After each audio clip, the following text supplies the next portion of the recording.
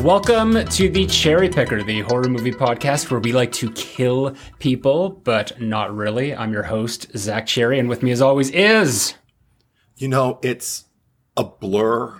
I mean, not complete amnesia. I mean, I remember Sister Mary Margaret puking in church and Betsy Riley saying it was morning sickness. And I remember the time I forgot to wear my underpants to school. And the name of the boy who remembered was Ricky Friedberg. He's dead now. But last night, complete blur. Couldn't you just die? Eddie of Edward is Truth. A blur. You're doing one of those long intros. Yeah. All right. This from memory. Very good. This is another episode of the Cherry Picker After Dark, our monthly Patreon exclusive episode. So if you are tuning in on YouTube or whatever your podcast streaming platform is, just know that this is a preview and you can get access to the full episode by subscribing to my Patreon at the Freddy Krueger tier. And that will also get you access to all past episodes of the Cherry Picker After Dark and then some. You can subscribe by going to www.patreon.com/ZachCherry, ZACKCHERRY, and all contributions are greatly appreciated and go a long way towards making this podcast a weekly occurrence. With that said, what are we talking about this month, Edward? Batman Returns, Zach Cherry. Which was released June 16th or 19th. He said begrudgingly. Begrudgingly. I couldn't get a definite release date, but it was June of 1992. And the reason we're doing this for this month's Cherry Pick After Dark, two reasons, because this is a Christmas movie. This is my absolute favorite Christmas movie. And this is also very horror adjacent. Because you won't find us talking about superhero movies ever. We're not talking about Batman Returns as a superhero movie. We're talking about it as a horror movie.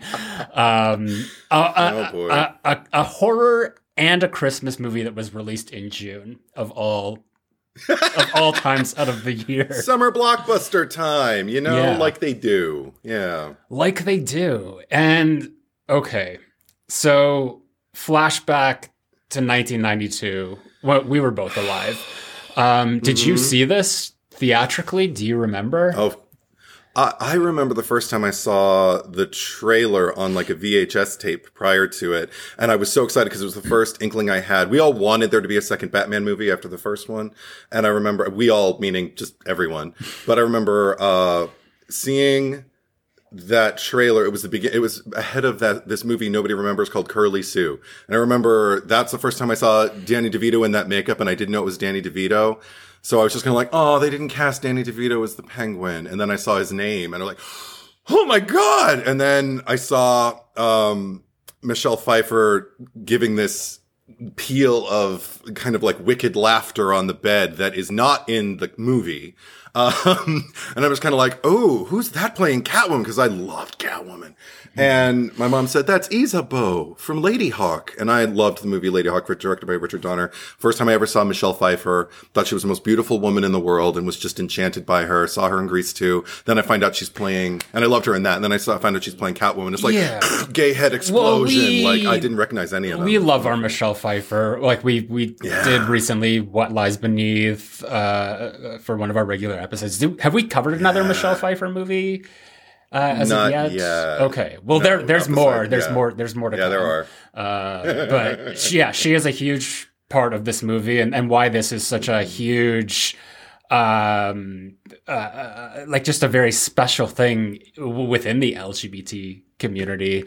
Because this is like when I just think back to like just things that are like gay and campy and horror adjacent. It's like Batman Returns.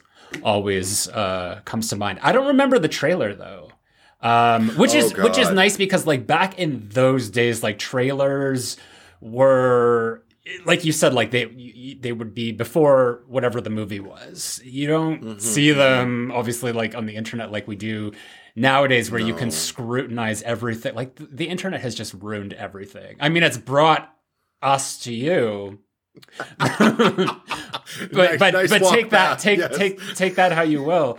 But it's in other ways it's ruined so much because they know what we mean. I mean, I should have watched the trailer before this just to see what like 1992 promotional Batman Returns shit would have been, because all my memory of Batman Returns just in terms of marketing and stuff was the McDonald's Happy Meals.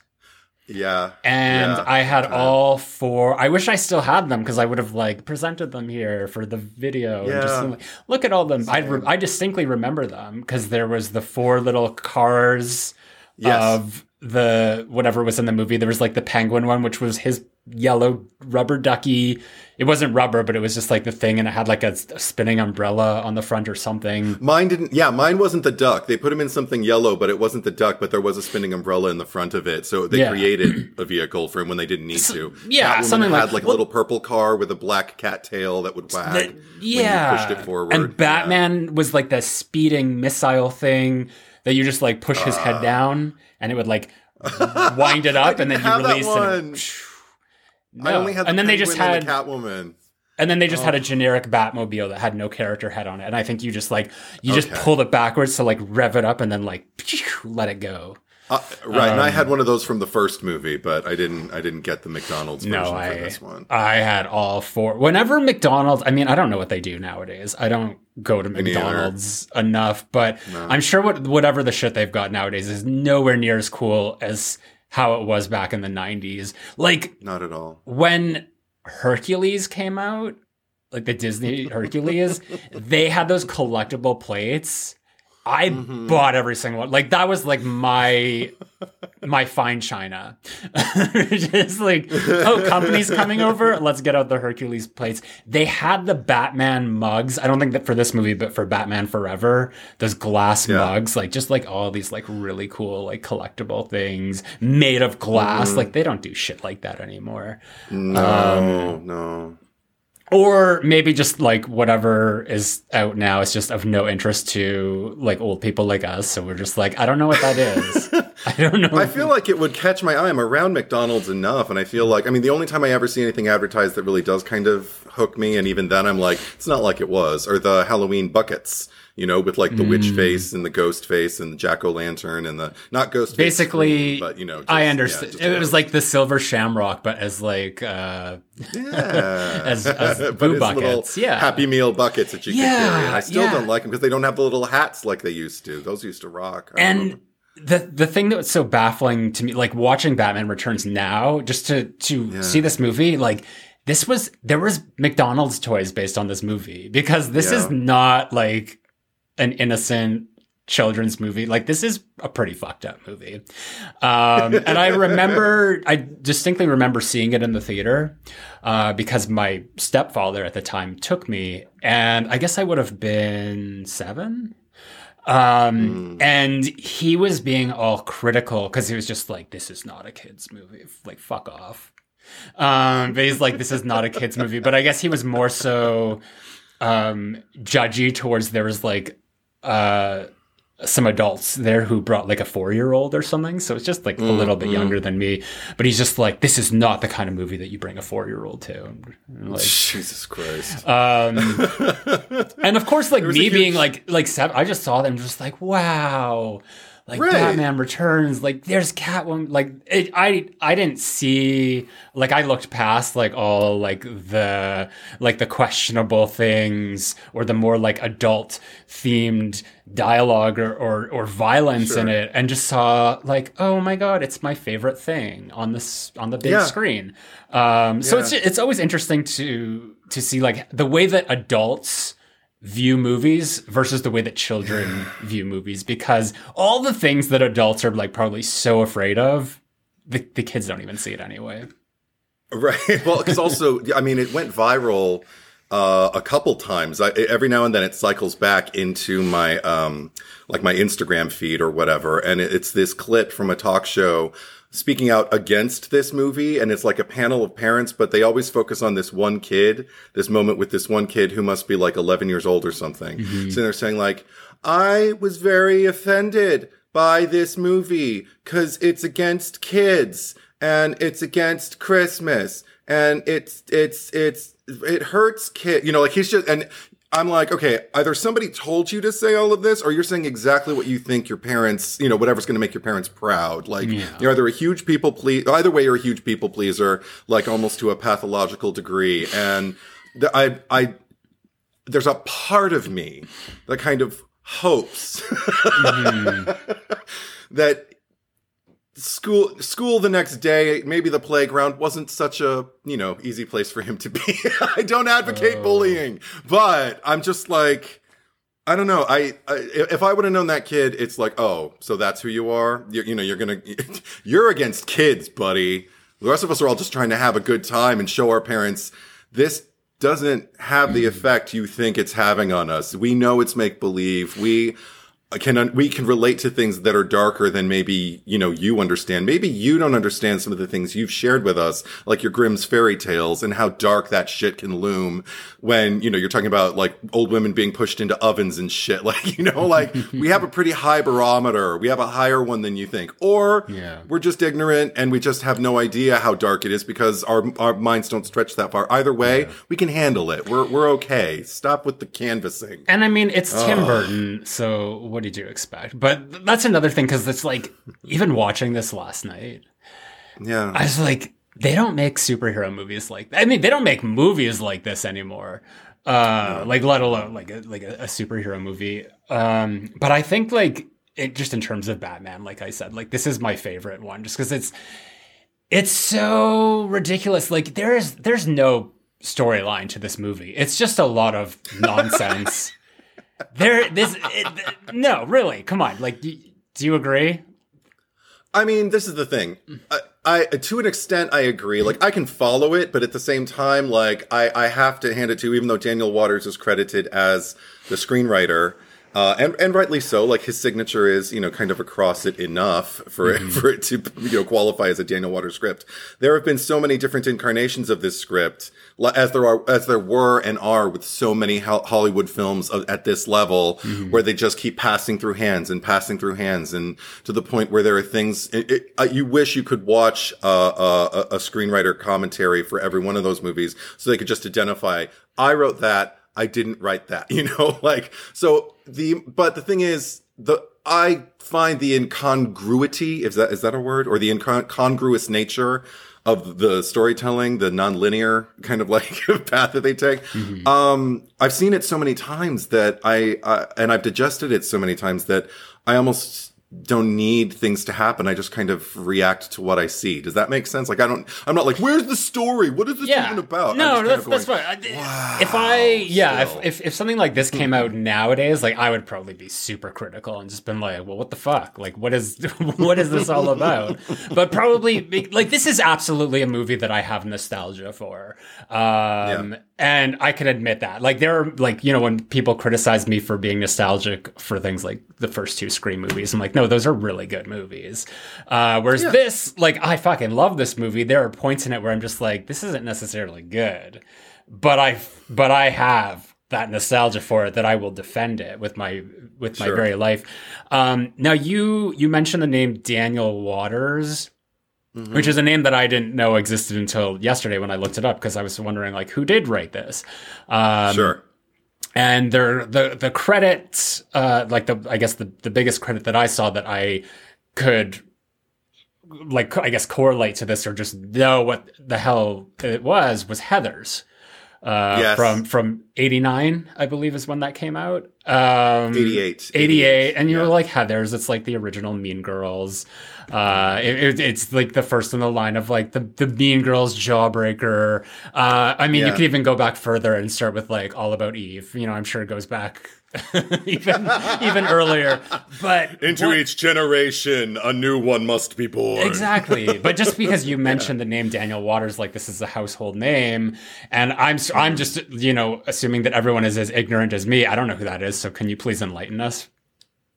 Oh, I mean, everything you would probably assume about him from watching this movie. Like I said, like there's enough him in it, that I'm just kind of like, yeah, this feels like Daniel Waters. Like I'm a huge Heathers fan, like fanatic about Heathers, and of course of this movie. Didn't know it going in that it was the same screenwriter. I just knew I loved both movies. But watching him be interviewed about either one of them, because those are the two titans for me, from his screenwriting career. Watching him talk, I'll watch him talk about them anytime, absolutely anytime, because it's so entertaining. He gives you the dish. He lets you know who was who and what they did and what they said. Gay. I get a vibe, but I wouldn't. No, that's fair. I mean, like my relationship with Heathers is not as strong as it is like with Jawbreaker, but I was definitely getting like that Courtney Shane moment with Penguin when he's giving the press conference, and we get the what Bruce Wayne and his little thing, like he's just like, I killed Liz, I killed the teen tree. Deal with it. Oh, it's just like I played the stinking city like a harp from hell. Yeah. Which sounds absolutely nothing like when he records it in the car.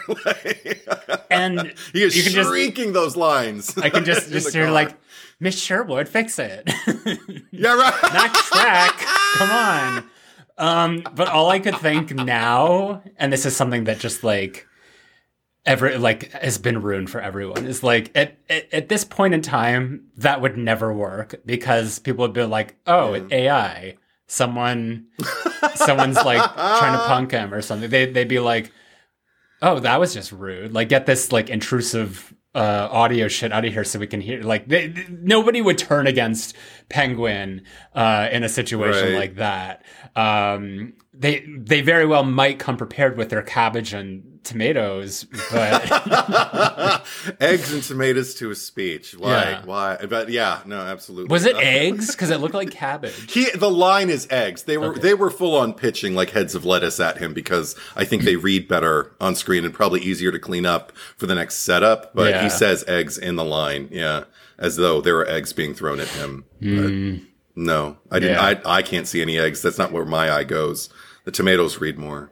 Yeah. And anyway, I know that was not Heathers, but Jawbreaker. But I was getting like Mean Girls teen movie beats. It's like here the and snake. there. It's the snake eating its tail. With that, if you don't have Heathers, you don't get Jawbreaker, and if you don't have either of those movies, you don't get Mean Girls. It's very much a domino effect.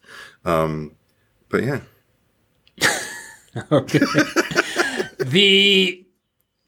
So the one scene that I've probably seen more than anything, which I'll like look up on YouTube and just watch in its full glory every once in a while, is the Selina Kyle Catwoman transformation.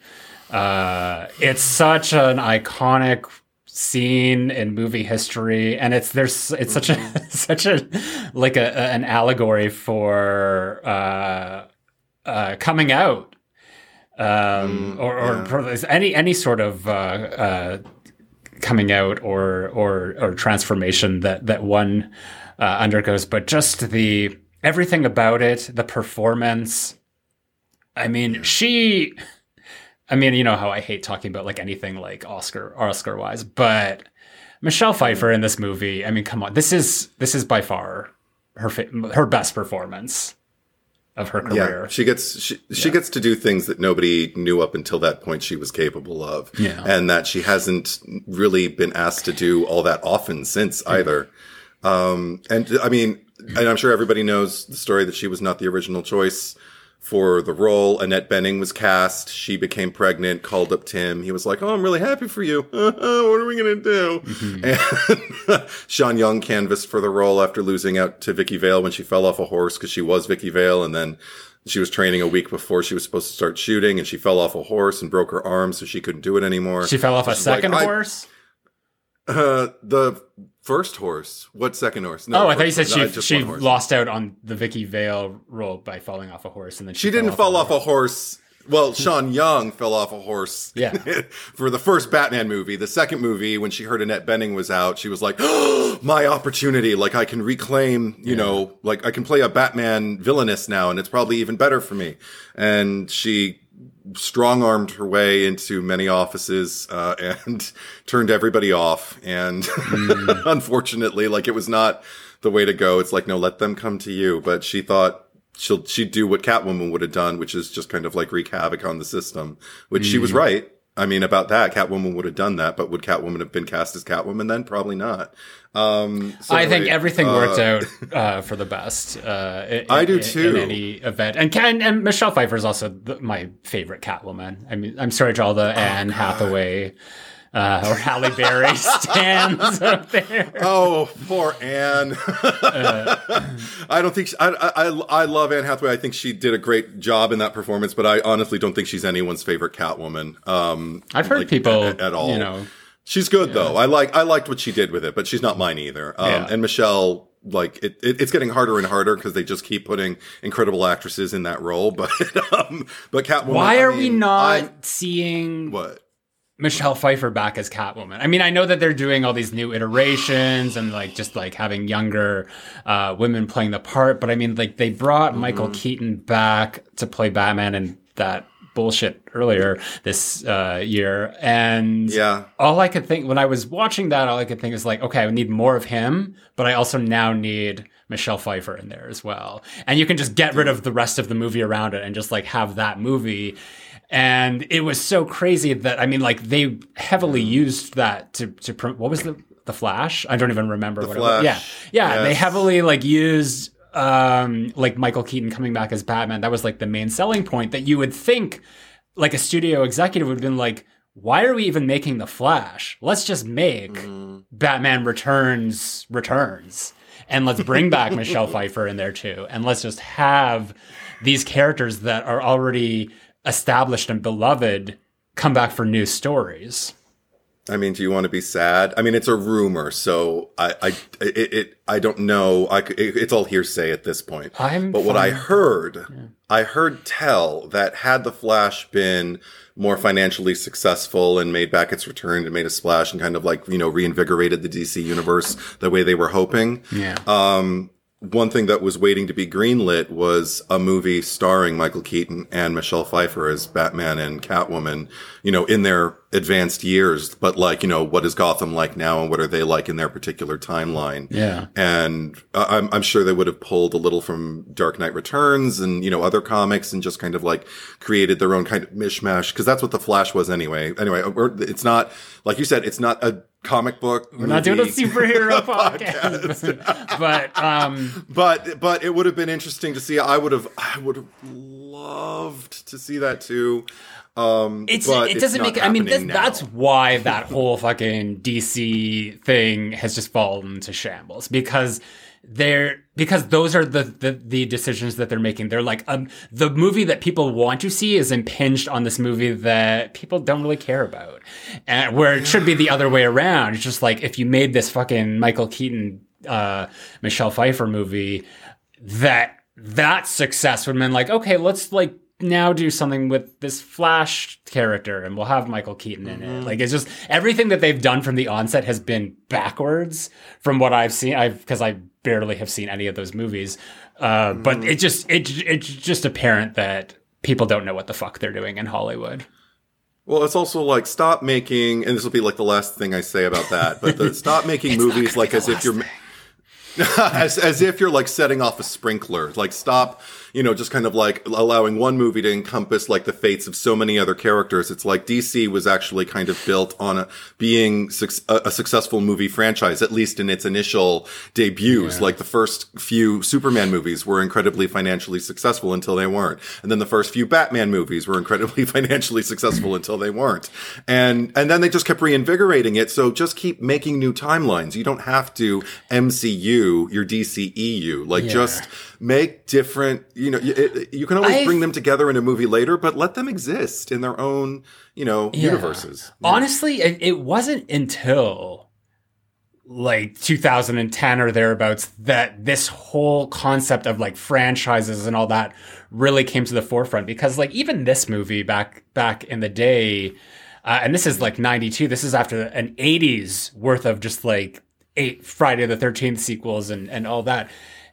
People just wanted to make like honest to goodness sequels to movies. And that was, and there was no like plan of just like 5 years down the line, we're going to do this and there's going to be this and this. It was just, let's just make a movie because there's a call for it. Like, you know, people want to see this again, so we're going to do it. And there wasn't all this business side of it that went into it that effectively just controlled the quality and the creativity, because so many people had a different idea of what it had to be. This was just, you know, in this case, it was just Tim Burton's vision, and it works and it's successful, and it's such a bombastic fucking shit show that, you know, there's a reason that it's still relevant 31 years later.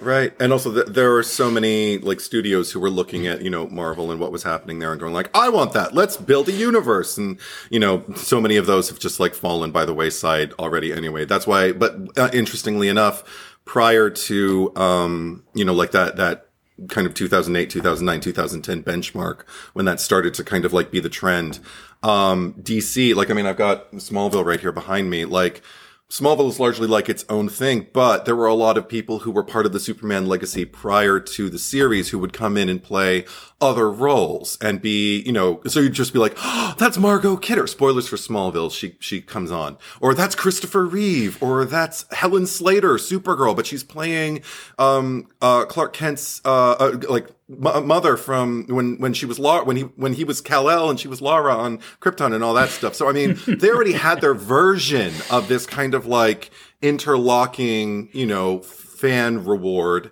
Yeah. But but then they decided to start copying Marvel like everybody did, and you know, nothing's been right since. Do you know what the budget was for this movie?